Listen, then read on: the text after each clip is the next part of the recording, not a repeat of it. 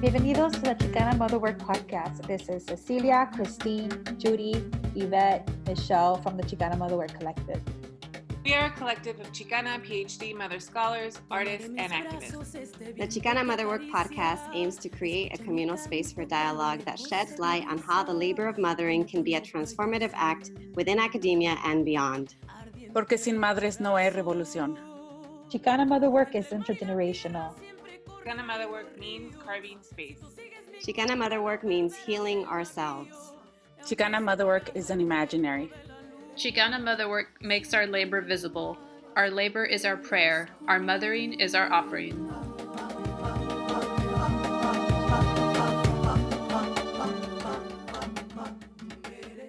Good morning. Hello, everyone. This is Michelle Tellez, May 1st, 2020, Día del Trabajador, International Workers' Day. We are very excited to have Dr. Carol Broshin and Lisette Trujillo on our podcast today to talk about transparenting. If the co-hosts would like to introduce themselves. I'm coming from Autumn Land here in Tucson. Hi, everyone. This is Yvette Martinez-Vu. I'm here in Santa Barbara, excited to learn more from our guests. Hi, this is Cecilia, and I'm coming from Boyle Heights, LA. So it's been an honor really to know both of these mujeres, local leaders here in Tucson, but whose work has national and international implications. I met Lisette when we were both invited to tell our stories at this event by Corey Press here in Tucson around mothering, right? And so I was blown away by her story. And then I was excited to find out that Lisette was already working with my colega, my hermana aquí, Carol Broshin. We both are professors at the U of A. And as I said prior to recording, she's been on the front lines of so many movements for our students, our community, her family. And it's just been great to actually connect with them and learn from them both. So thank you for being willing to be on this show with us. Thank you for your commitment and thank you for your work. So I want to just read a little bit about their bios and their work as a way of introduction. So Lisette Trujillo is a Tucson small business owner and community advocate for transgender youth and families. She spends much of her time volunteering for the Southern Arizona Gender Alliance Families Transformed, where she and her spouse facilitate a local support group for families of transgender, gender-creative, non-conforming youth. Her local efforts have brought her national attention, and she now serves as a member of the human rights campaign Parent Trans Equality Council. Lisette is a proud member to a 12-year-old trans child and enjoys being a mother above all. Lisette has learned so much through her child's experience and through the experiences of the more than 190 families she leads. She is committed to creating awareness and change around trans youth and their needs by empowering families to know their rights, as well as facilitating trainings and many other advocacy efforts. She has recently helped in leading the effort on inclusive sex ed in Arizona and works tirelessly with organizations such as HRC and Equality Arizona. Dr. Carol Broshin is a queer, Chicana, Tejana, feminist, and mother of 2 teenagers. In 2019, her youngest child, Santi, was a plaintiff in the lawsuit that overturned the no promo homo law in Arizona, a decades-old policy forbidding Arizona schools from discussing LGBTQ people and sexual education courses. For work, Carol is a newly promoted, as of yesterday, felicidades, associate professor in the Department of Teaching, Learning, and Sociocultural Studies in the College of Education at the University of Arizona. Her professional and scholarly work is rooted in her experiences as a public school teacher and literacy educator on the U.S.-Mexico border. This work is interdisciplinary, crossing and challenging disciplinary and theoretical borders while situated across qualitative inquiry, literacy research methods, and Latinx children's and young adult literature. Carol's work pushes the boundaries of what it means to do equity work, both in literacy and bilingual education. She is deeply committed to making an impact on the K-12 education of immigrant, bilingual, and LGBTQ youth and their families through teacher education in the borderlands. Both phenomenal human beings. We welcome you both. Thank you for coming. So I'm going to just start with a simple question. Maybe these are your professional bios, right? But I think that I would love to start with the question of, your decision to become mothers. Like what in your life experiences led you to choose to become mothers? And then, and then we'll talk a little bit more about what happens then when you become a mother. Lisa, you want to go? Thank you so much, Michelle, and all of you for having us here. It's such an honor. It's good to be in community with you all this morning. I agree 1,000%. Thank you. So honored to be here. You want me to go first, Carol? Mm-hmm. Okay. Wanted to be so I have a really weird story about mothering. Like, I was 26. I had graduated and was kind of like, I graduated from the U of A, but I was kind of not working in my field, and I don't know, life started, and I had like this surge of like, I want to be a mom. I don't know if y'all had that, but like everything in my body was like, be pregnant yesterday. And my spouse and I were not married; we were living together. And I one day I was like, I really want a baby, and he told me, I can do that for you. And we got pregnant right away. And it was a tough pregnancy. Like when I met Michelle, she shared her story, and it was like blissful and beautiful. She's like on a yoga ball. I was like dying the whole time.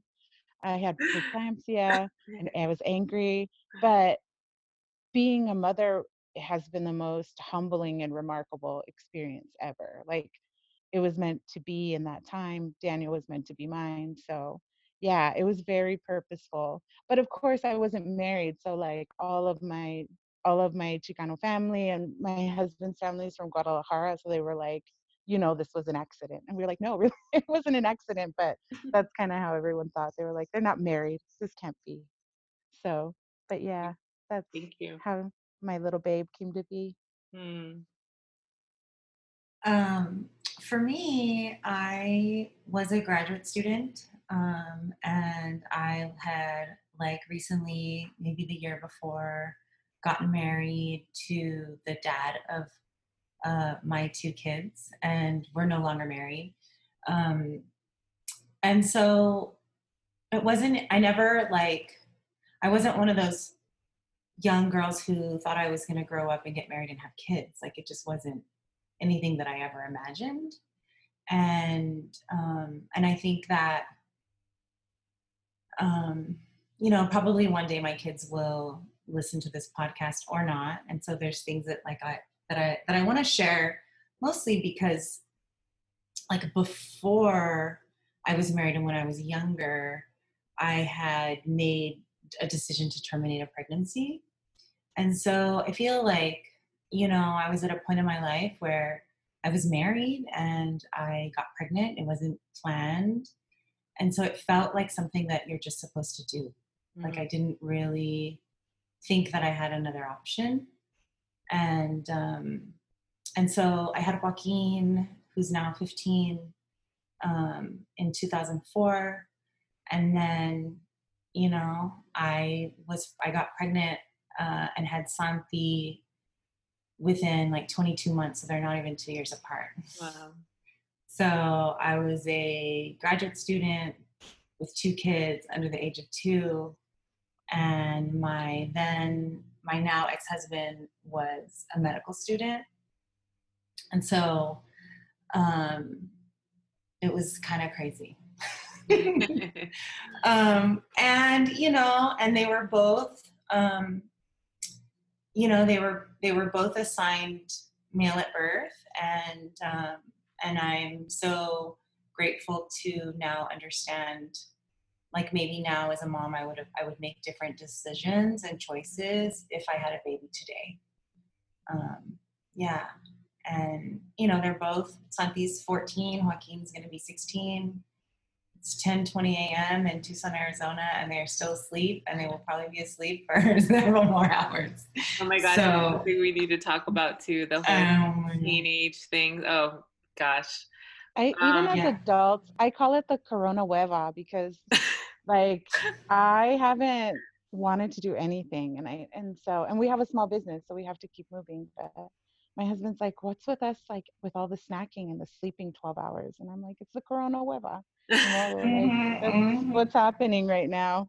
I like that, Lisa, Corona hueva, because that's what I have every day. Yeah, that's good. Yeah, that's really good. But if I could just add like one little piece, I think for me, like especially, I was queer before I got married, and then, got hetero married because of my life, my family. And I think a lot about, queer parents and the privilege that I had to just get pregnant, right? And to not have to spend thousands and thousands and thousands of dollars to become, a mom. And I think about that a lot now, especially in queer community, and just like how lucky I was at that moment. And I don't take that for granted. And I recognize the privilege that I had at that time. Thank you. Very important to note that. I appreciate that. So in the article that I read, where the story of the movement that you all were involved with in The Guardian, there's a quote that says, although there's no official data for Arizona, Broshine estimates there are about 140 families in the Tucson area with kids who identify as non-binary or trans. In 2017, a study by the Williams Institute at the UCLA School of Law estimated that 0.7% of kids in the US between ages 13 and 17, so about 150,000 teens, identify as transgender. So one of the questions I had for you both is, at what point or how did you know your child was gender non-conforming? And because I remember hearing Lisette say it was a plot twist, like you called it like a plot twist, right? And so maybe you all could talk a little bit about that. Yeah, so I saw gender nonconforming behavior in Daniel from the time he was 2.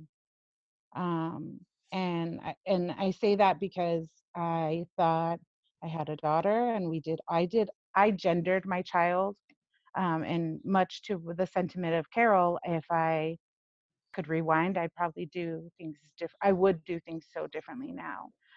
But there were a lot of behaviors in Daniel from the time he was 2, and my spouse and I would have lots of conversations, like private conversations. What do you think this means? What do you think? Are we doing something wrong? And then, when he was 8, his friend outed him, not meaning to, not in a bad way, but referred to my son as him.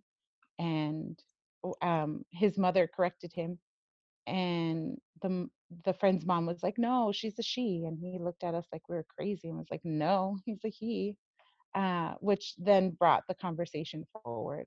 But my child had left like small signs for, like, everywhere, all over the house. And so that's why I call it the plot twist, because you think you're headed in some direction, right? Like, I thought I was going to have like a lesbian daughter, and I have a transgender son. And because that's the language that we see most, and we don't really think about it. It took me a long time to extrapolate like sexuality from gender, and what does that mean, and what does that look like for someone. So I've learned a lot in the last 5-6 years from my child. But yeah, from the age of 2, my spouse will say yes, from the time he was really small. And similar to Lisette, Lisette and I have talked about this, right? Like for me, the same. I saw signs in Santi with the way that they would play with gender when they were about 2. They would put on my dresses, they would wear my heels, they would do like fashion shows. And I thought, oh, I'm going to have a queer son. So I feel like as adults, we conflate gender and sexuality. So I was using my own lens and projecting that onto my kid.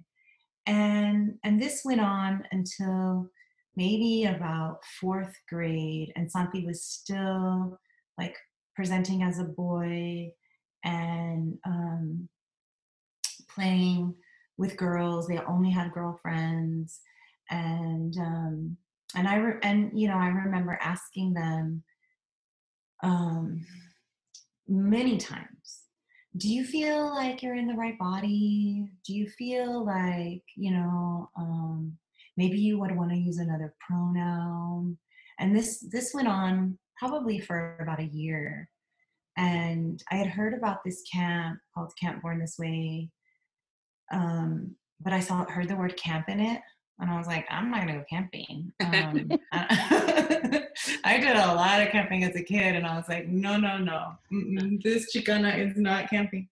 And so we didn't go one year, and then I learned that there was cabins, and so Santi and I went to our first camp in September of 2017, and that's where I met Lisette. And that was my first camp too. Mm-hmm. And yeah, for those on your podcast, like I love Carol, like love Carol.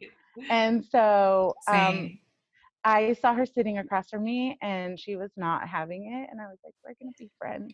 Because it's so overwhelming. And in the first years of learning about your child's needs and community needs is really overwhelming, and navigating family and getting through all of that. So I met Carol, I call it my year of rage, because I was really upset with our extended family at that time. And I'm just grateful that we were able to connect there at camp, and that our kids have become friends. And it's always so important to connect with people who understand your experience, even if they're not parallel, but to understand like the struggles and the things that you as parents are experiencing in that time, So always appreciative of Carol and same my family. It just turned into a mush fest. Sorry. Mm-hmm. No, and it was there that and there's people talk about this phenomena, is like it was there at Camp at Santi. I think on the second day they changed their pronouns to they them pronouns, and they're still they use they them pronouns and identify as trans femme, non-binary, even though they're more like femme presenting. And so that also opened, I credit Santi for teaching me so much about allowing or this in-between space, right? Because there's often this pressure, this idea that kids who identify as non-binary, or people that identify as non-binary or gender non-conforming, or, we need a new word, right? Because the word is trapped. They're non-binary, but we use the word binary in it. So that's another issue. But like, that they're gonna transition, that it's gonna be an eventual, oftentimes there's this idea that it's like an in-between, but it doesn't feel that way for us. And so it has really just shifted me in so many ways. And like Lisette, it was a year of rage for me too. And I think for both of us, coming from different kinds of like Mexicano, Chicano families, like different kinds of challenges, I think. Thanks so much for sharing. I'm curious, how old were your children when you went to the camp? Just because I'm thinking about my own son and, raising him as, when he's 6, gonna turn 7. And when he was little, we were very much about gender neutral everything. And, you want to try this, you want to try that. But I was always curious, like how old, I know you said, Leslie said that at age 2 you could tell. And my son, at that time, his favorite color was pink. Now it's orange. He goes to school. There's all these gender roles. But I'm just curious, like, how old were they when they started to choose their pronouns and even choose their, how they wanted to identify? Yeah, I mean, it's scary as a parent because especially like from like Latinx culture, our parents dominate so much of what we do, right? Like it like you ask permission for the things that you're going to do in life. So clearly we are like, like people would be like, this is like your American ways. Like, this has nothing to do with our culture when we started talking to family about it.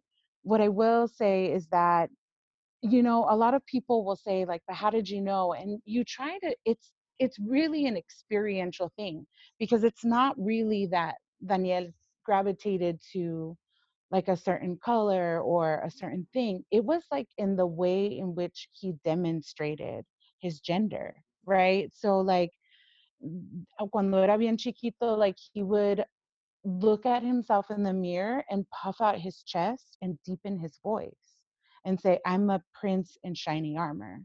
And like just the ways in which he would express himself, like he was obsessed with being a musketeer, like the ways in which he saw himself. Like I wanted to dress him in princess stuff and I would buy it all the time, but he was always like, I want to be Aladdin, or I want to be Astro Boy, because at the time Astro Boy, and he would like fly off of things, and like he had so many gashes. I was worried that people thought we were harming him.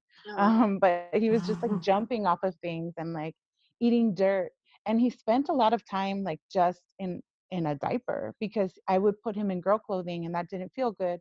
So he would strip that all down and go dig in the yard, and so it's just like, it's really interesting because it showed up in so many ways, even though I was dressing him every day And as I a think girl. that's the misconception a lot of folks have, is like, if you dress them a certain way, if you give them access to certain toys, that they're going to be a different way. And it's just like, I was the worst. Like he not was like, necessarily Mom. true. Yeah, he was like, Mom, can I be sporty? And I was like, Sporty Spice, we got it. Like glitter, like pink, everything was very gendered. And, like Michelle, he watched that storytelling video and he's like, Mom, you forgot to tell people. Because I always say, like, I had this vision that I was going to have this daughter and we were going to go get mani-pedis, because I'm super feminine. So like, I love, y'all are staring at my face right now, but like, I love makeup and nails and stuff. And Daniel's like, you forgot to tell them that we still go get pedicures together. Like that's something we do. You just do it with your son. And I was like, I know, I totally forgot. But people don't realize that it's not like you're experiencing something that you can't really put words to. And then you're worried, like, what if I do the wrong thing? What if I influence them in the wrong way? What if I ruin my child? Really, and that's something that all parents can relate to. Like, what if I ruin your life in a way that is not, like, we can't come back from, right? If you're a good parent, you're worried about that. I think worried about the implications of how you parent them. And so, yeah, it was experiential. And I thought I had a very quiet, like non-opinionated child. And then, they get to express themselves, as he, him. And I have this very happy, rambunctious child. He was 8. It was a really hard conversation, like to finally ask and say, okay, now we really are moving in this direction. This really is this thing that we're seeing. So he was 8, and then you deal with family and how we ask, how we navigate Chicanic families, and it's like, why are you allowing this to happen? Right? Or why are you, like, you're the mom, you know better. And I'm like, yeah, I know that I've been seeing this thing and my kid's really unhappy. And not only that, but Daniel had like anxiety tics, which I know, um, that's something Carol and I related a lot on too, was just talking about our kids' mental health and how they were navigating the dysphoria and the not being seen for who they are. And so um every parent wants to see their child be happy, so at some point you move the 1 foot forward. For us, Santi was 11, and because at the time they were like very well, one, it's pre-puberty age, right? And so like for us, it wasn't as clear before puberty. I know that for a lot of families, the thing about like trans kids is that there's no like one way, right? There's no one sign. It's like so many, and as Lisette knows, I think when I was quoted in the Guardian piece, it was like 145 families. I think now there's almost 200 families here. And, you know, Lisette can share, right? The kind of diversity within the experiences of the kids is so different. For us, at first it was like, oh, okay, they them pronouns. Let's just like get on this. We're gonna like change all the language in our family, from Joaquin having a brother to having a sibling. And Joaquin has actually been amazing around like correcting people's pronouns and being Santi's kind of like front line. You know, I don't think we talk enough about siblings and the roles that siblings play in kind of mitigating all the transphobia. But then later that year, I think because Santi has an older sibling, an older brother who was going through puberty, then Santi knew exactly what was going to happen to their body. And that's when the dysphoria really hit. And that's when like the body harm started. And when, you know, at the first year of camp, I was like, oh, I don't need to worry about the doctor's conversations and the puberty blockers and any of that. I don't need to worry about that. And then like the kind of learning curve that came because of the signs that I was getting at home, we're scared. There was a moment where things got really scary for us. And, you know, and, you know, we're in Tucson, my family's, you know, in South Texas, on the border there in Austin, and we're far, right? Like I felt like we already had a buffer. And for me, you know, I always tell people that like after I got divorced and like fully came out as a lesbian, like I feel like I provided that buffer, right? My family already had to kind of like deal with that. And like I set a lot of boundaries with my mom, and, you know, in a way that like I needed to protect for myself, so that so that when Santi came out, I already had to do that work. So it was like, if you don't accept, for those of you that didn't accept me in your life, forget it. You're not having any access to my kid. But for my mom in particular, you know, there was a lot of sadness and a lot of misunderstanding. But then eventually, you know, and I think, you know, Lisette and I can maybe if we talk about this, right, like raising trans kids in Chicanx families, right? Like, I feel like there's this misconception that somehow we are more transphobic than other communities. And that's just not true. I would say that all families, regardless of, you know, your race and ethnicity and class, are going to have internalized transphobia. Absolutely. And so somehow there's this belief that, you know, Latinos are more transphobic or more homophobic, and I just don't think that's true. And I feel like if my 80-year-old immigrant mom can use they them pronouns, or in Spanish, right, like ella, I mean, we can have a whole conversation around, you know, the kind of linguistic shifts that have to happen in Spanish. But I'm like, if my mom can get it, like everyone else should be able to get on board. Like, but it took years. It didn't happen overnight. It doesn't happen overnight. And I agree with you 1,000%, Carol, because like, and when I talk about our families, I think it has more to do with the fact that like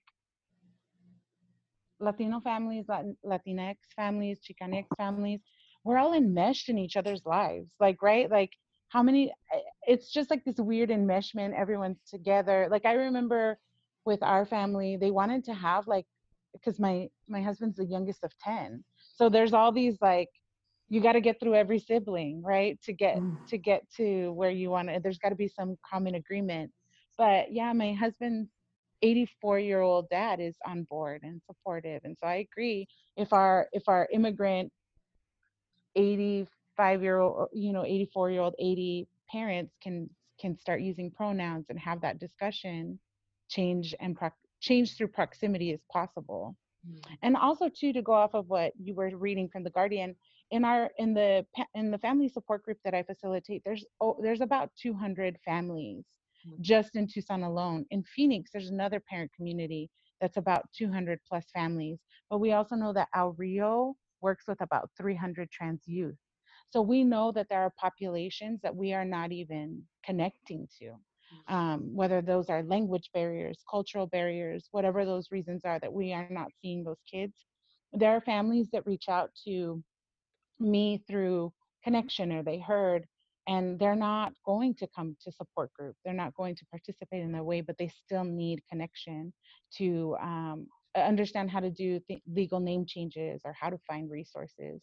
And so a lot of times we are missing people. And then you get into the conversation of we are at the border, immigrant families, how they choose to navigate their children's transitions, and if they're undocumented, are they willing to come and find resources? That's fearful for them to have to come out to connect with community, not knowing if it's safe or not, right?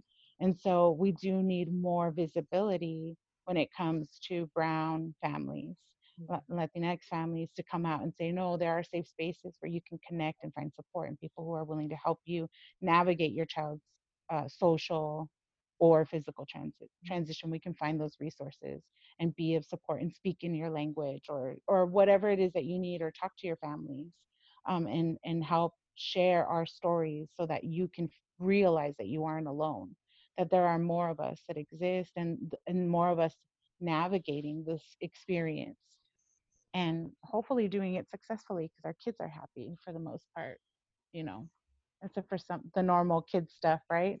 I understand that the circumstances today for a lot of us are very different and more complicated. So we also wanted to ask you what it means to raise trans kids in the era of coronavirus, to hear more about that. Yeah, I mean, I was thinking about not just my kid, but we know that the majority of trans and LGBTQ youth aren't out at home. And so I just think about, like, they're now back at home where they're being misgendered, where they have to like make Zoom calls for their LGBTQ support groups from their bathrooms. This applies to college kids too, right? They're being dead named. We've seen an increase in sexual violence and depression and suicide right now during COVID-19, and I can only imagine that those numbers are higher for trans and queer youth. I think about the lack of community. Like, I know just last night, Santi was group messaging with Daniel and Alex. And I'm like, why don't you all have a FaceTime chat? Like, why don't you, stay in community with your trans friends? Because I don't know about y'all right now, just as mothers, like an increase in depression and kind of, COVID hueva or COVID, like, apathy. And so I can just imagine, like, if we see that, I think about the kids that aren't out at home. I think about them a lot. It's like why I do my work in teacher ed. We often know that they're out at school first. And then for us in particular, like, we're struggling with getting labs done still, Lisa. And so I feel like that with COVID-19, it's an increased anxiety around just kind of getting to the doctor. And like, there's almost like a delay in that. Yeah.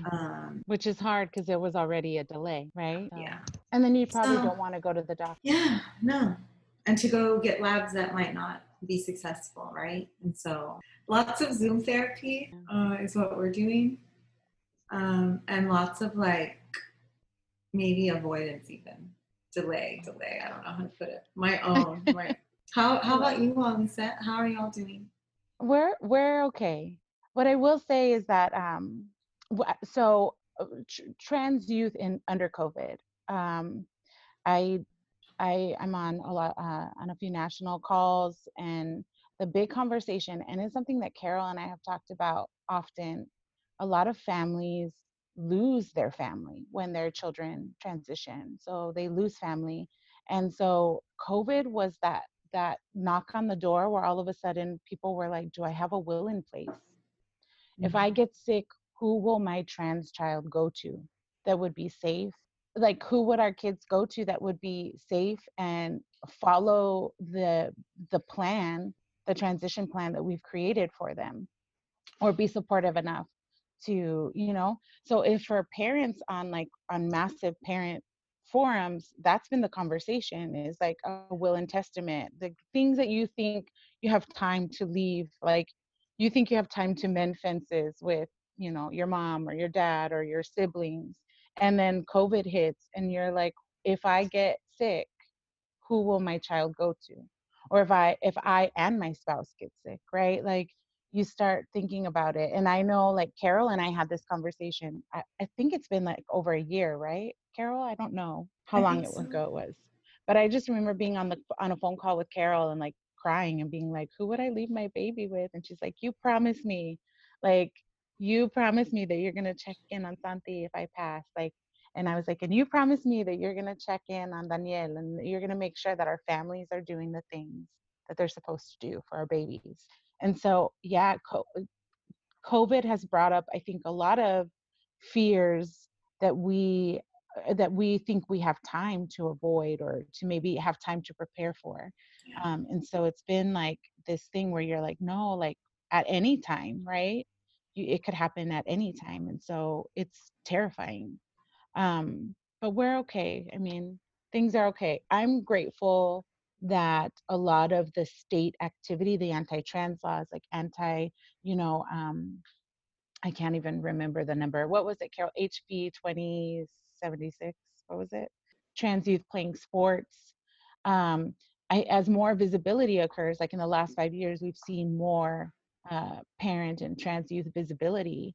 And through that, obviously, you get more of a pushback. We're getting like these really strong kicks around, um, you know, removing trans youth from sports teams, public spaces, uh, birth certificate documents. Like, you're seeing like this huge push and using trans youth as a political wedge, right? Because that's the fear. The fear is the trans girl in the locker rooms, and it's all this penis fear. And it's been overwhelming. So the silver lining of COVID is that we've seen a lot of that shut down. We've seen a lot of that stop, unless you're in like South Dakota and Iowa, where just these people have used COVID as a time to kind of keep pushing. But in Arizona, it's gotten a little bit quiet, and it's given me as an organizer time to really catch my breath, because it's hard to be a small business owner and facilitate a large group of families and navigate their needs, and then still be a mom and still be me, right? Like, still do Lisette stuff and still have time for myself. So it's been okay. I've appreciated the social distancing and the silence of this not so normal time. And I try to protect something like around the Trump stuff, like we probably all do, but it's impossible now. Like, I don't know if y'all saw just a couple of days ago, Trump announced that doctors during COVID can now decide to not treat trans patients. And I saw that news and I was like, I'm going to just, like, I don't share that news with my kids, but with TikTok and Instagram, Santi's like, look, mom. And I was like, yeah, it's impossible. There are little babies, right? And we just want to like put them in that bubble, and it's not possible. Carol, I wonder if you found, because I know like Daniel meeting other youth activists, like even when, like, for example, when they were in Teen Vogue, right? And quoted in Teen Vogue, Daniel saw that and was like, oh, yeah, like that's incredible. And it feels empowering that they can speak out and advocate for themselves. I think that Daniel felt really inspired by them. And then Daniel meets other youth advocates and is like, I can do this too. Do you find that Santi feels it like more of a burden, or do you feel that they're seeing the empower or feeling the empowerment of being able to stand up for yourself? I mean, I think it's a little bit of both. Like, I think I think that it's like part of it. They're just like, oh yeah, like it's weird. It's like they're just a normal 14-year-old who was like, oh yeah, I was in Teen Vogue, which is really silly and kind of like I want to eye roll at them. But the other piece is like connecting with other youth activists nationally, especially through Instagram. I feel like has given them their own platform. So I don't know if if you've seen any of their stories lately, but they're on like an anti-cis straight man rant.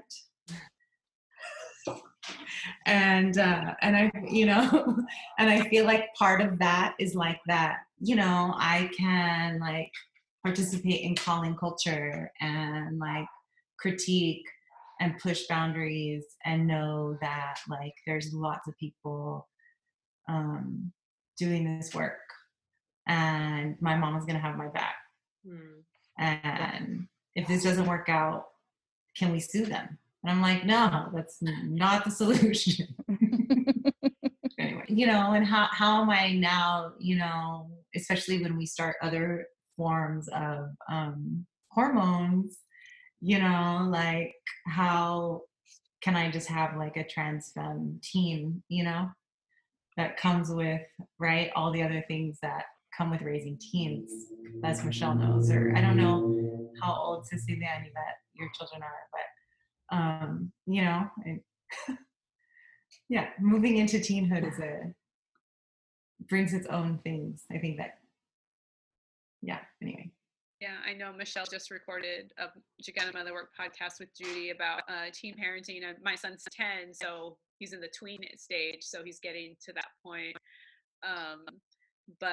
So my son identifies as a boy, so a cis boy, but we do talk about gender all the time. But I've learned so much just even in this conversation and things that I can do with my son, because we've also had this conversation among us as, cis women, cis mothers, and a lot of us in Chicana Motherwork are raising boys, or cis, they identify as cis boys. So we actually have 2 questions. I know we're getting close to the end, but so I'll just ask both, and maybe whichever one you'd like to answer. So we're wondering, how did you start moving towards activism and public advocacy? So doing this work within your home, but also into your larger communities, that's so necessary and needed. I'll just start with there, and then we can move to the second question.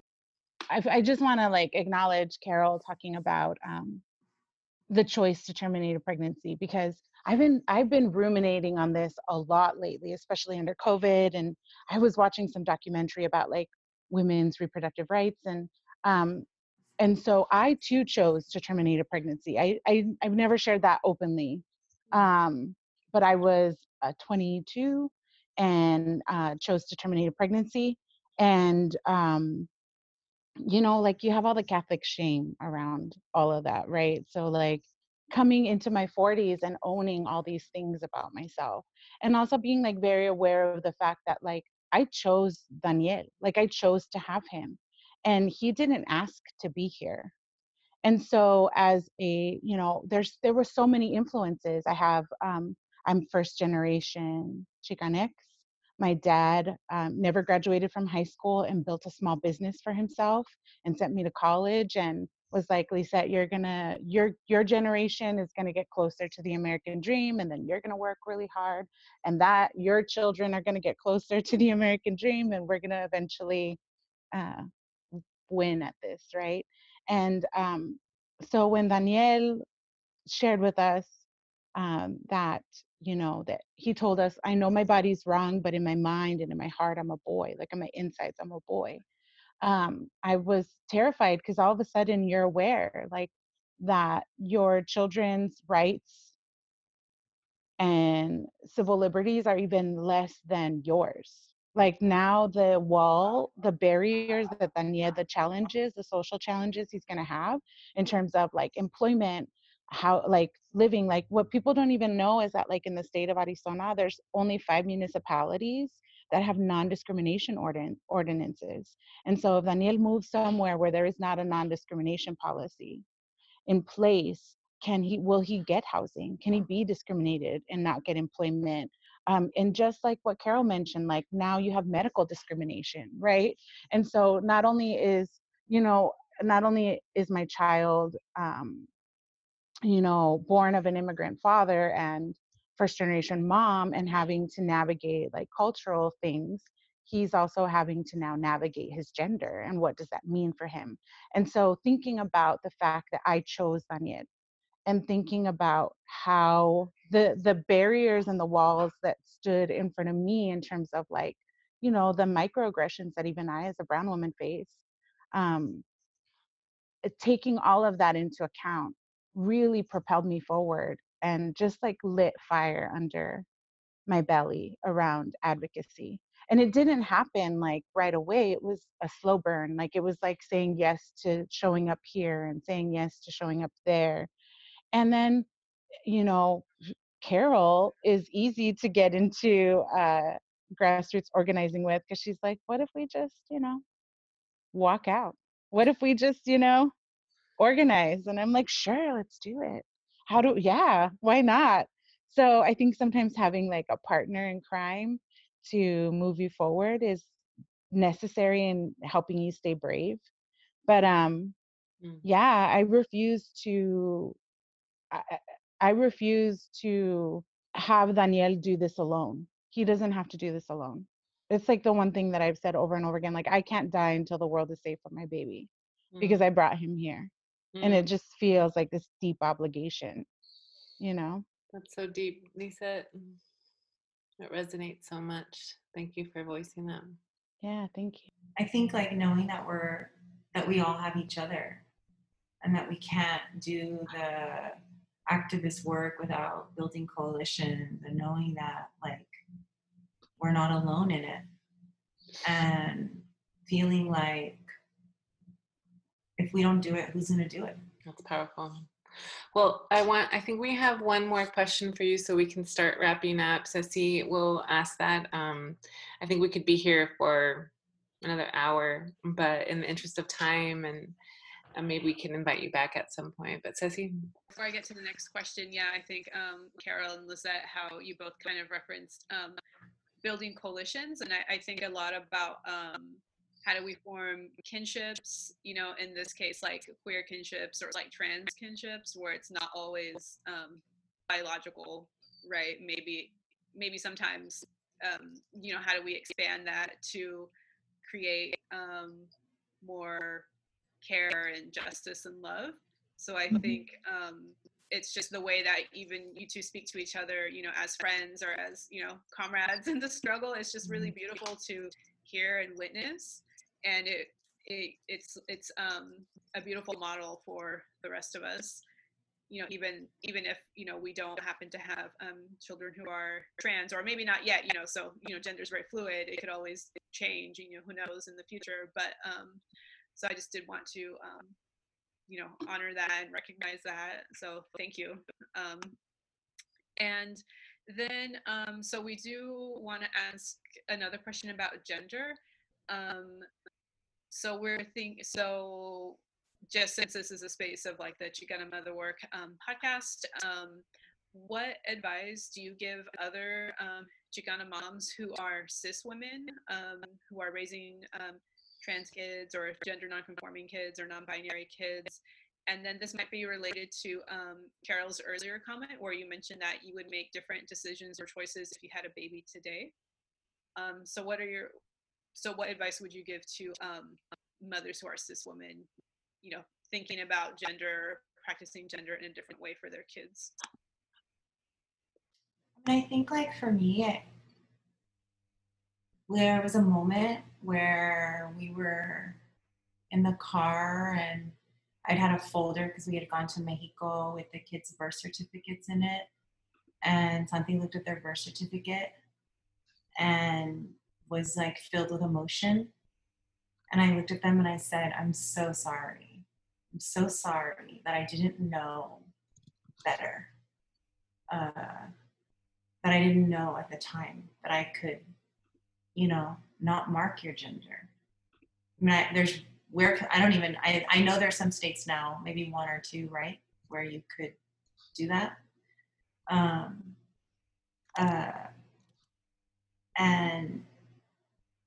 And so I think like I think we have to encourage each other to not gender our kids, to not have gender reveal parties, to not participate in that, and to like raise our kids and be, you know, for me, right, as a cis mom, as a cis bio mom, to think about like all those privileges that I have, and to like be the ones who stand up for other kids, and to teach our kids to be allies. Allies as a verb, right, for other kids. Because I think that what we know is that the burden always falls on like the trans kids to educate other kids, or the trans families. And I would love to imagine a place where, you know, where that burden shifts. And then the other piece is like, I think like with my family, I had to set really strict boundaries. And in a moment it felt so alone and so isolating. But they came around. And maybe not all of them are gonna come around. And this is when you turn, right, to Chicana kinship, to queer kinship, to, you know, as Ansadula said, like making familia from scratch, right? Like that you do find others, that you build community, that we're actually not alone in this, even though it might feel like it. And that like our children's stories are their stories. And to give them space for that, and to not, I get annoyed often with, and Lisa will say this, I can't handle like what I call like cis fragility and cis tears. I don't have the patience for that. That's why Lisa facilitates the parent group. I mean, there's lots of reasons that she facilitates that. Lots. She's like, I have more patience. No, y tienes un don, la verdad, que yo no tengo para nada. Because I am like, I can't with the cis tears and cis fragility. Get over it. Like, go cry somewhere else. That is not our job as moms. It's like, have that kid's back. And yeah, there's some loss and some mourning, but move on from that. I think what I would tell Chicanx moms, Latinx moms, is like, challenge the status quo. Like, I mean, that's what we were all doing anyways, right? Like, we were trying to like break the mold of our mothers and our grandmothers, and also embrace the parts of them that were beautiful and like gave us like things that we still cling on to. Like, I can't clean frijoles and not think about my Nana Amalia, right? Like, and connect in that way, and challenge ourselves to say, like, we can hold on to culture, we can hold on to ourselves, and we can hold on to our mother, our femininity, and this, and still allow ourselves to break molds, and allow our children to break molds, and allow our children to break off. Because what I see too, Carol had touched on this earlier, is that like, look, gender has always been fluid. It's always been, the way people express has always been, social structures are the things that end up dominating. But what I'm seeing with youth, and it's been part of conversations I've had with medical providers, is that we're seeing youth really challenge this idea of like, what does transition look like? And, you know, if you're talking about transition, when finally trans folks had access to medical care, it had to be binary. They couldn't be gay and a trans feminine woman. They would be like, well, you're just a straight man, so we're not going to let you transition, right? And so there were ways in which they too were forced to conform in order to access medical care, right? And where I think that it's so important for us to understand that the oppression is layered, and we are all cogs in it. And if we, I think I want to tell mothers to love first, because if you love first and you love hard, you'll be able to push back, and your babies will be able to then make the choices for themselves. Transition, Mm-hmm. I think about Santi and all that they want and encompass and what their future is going to look like, and they're going to thrive because mom, Carol, is going to be their rock, right?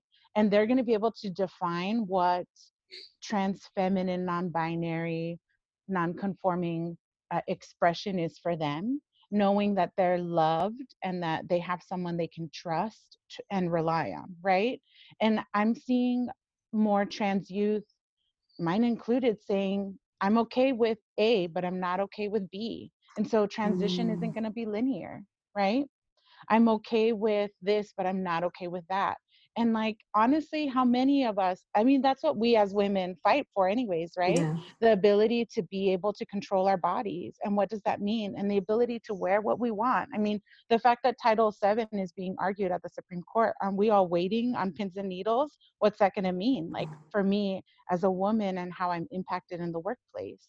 And so when you think about how we're impacted, you can take some of that and then put yourself in a space of like, how are trans folks impacted? Because if I'm impacted in this way, they're going to be impacted even more. The analogy that I often use is that like we're all in little rowboats, right? So like Carol and I are in this like trans youth rowboat, right? And you as the Chicanx mother field, you guys are in this other rowboat. And there's these large waves that are like, you're not going to make it over the wave. And how do we tether our rowboats together with, Black Lives Matter, things that we are all impacted in, and how do we tether our boats together? Because if we tie ourselves together like a large raft full of people, we'll make it over the boat, we'll make it over the wave, right? And so I think that those are things that keep me up at night. And I tell, Carol has been on the phone with me at like 1 a.m. where I'm like, Carol, I can't sleep, this thing's keeping me up at night. And to have someone to just like listen, right, to the thing that you don't have the answer to is meaningful and necessary, especially if we're doing this work and we want change. Like I like none of us could do it alone. So I think having this conversation around coalition building and mothering and challenging what mothering means, and not mothering on autopilot, right? Because we get lost in the day to day. Like how are we present and purposeful in the way that we mother and love, I think is essential. And I'm not always good at it, but I think to try is the most important. That's so beautiful, so powerful, tethering our boats together and being very purposeful with our parenting. We really want to thank you both, Carol, Lisette, for your time, for sharing space with us, for sharing your knowledge. Before we close, I wanted to see if any of our listeners wanted to reach out to you or contact you in any way, how can they reach you? They can find me on Facebook and Instagram, I guess. Yeah, Lisette Trujillo, easy to find. Same, or just, cbrosheen@gmail.com. Or Facebook, Instagram, like Lisette says. And also I'm so sorry, Carol, go ahead. No, I was just going to thank you all for bringing us here in community with each other, and thank Lisette for always kind of pushing us forward. Oh, thank you guys so much. And if there are families in the Southwest area, like Southern Arizona area, if they are looking for support for trans youth, they can find it at sagatucson.org. And thank you all for having us here. Carol, I love you. Michelle, this was so much fun. Thank you, Cecilia and Yvette. This is incredible. No, you all I think we were looking for a title for our podcast, and I think we found it with Love First, Love Hard. I think that's really it. Transparenting. Thank you. Thank you, Michelle, for putting together. And I have, and just thinking more about, as we come, what I take away from this too is how I could even be a better ally, because that point of the burden shouldn't always fall on trans kids and trans parents. It's all of our responsibilities, especially cis people with our privilege. And I love the phrase cis tears. That's the first time I've heard it. So, you know, but as, you know, as someone who wants to, you know, it's my responsibility to do my part to dismantle these structures. So thank you both for this information and just sharing what you do. It's really powerful. Thank you. Yeah, Absolutely. And if anybody wants resources for schools or reading lists or any of that, like, please reach out to me. I have a lot of things readily available to share or resources to send out.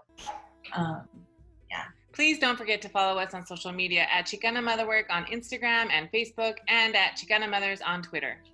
And please rate our podcast so people like you can find us. Find us on iTunes, SoundCloud, and Spotify, or anywhere else you listen to podcasts. Marta Gonzalez for giving us permission to use the music of Entre Mujeres Sirena for our intro, and Vagabundo from Quetzal for our outro. To purchase our book, you can order it through the University of Arizona Press, and you could find the link on our website at chicanamotherwork.com. If you want to book us for events, email us at chicanamotherwork@gmail.com, or for any other question or to engage with us. We look forward to hearing from you.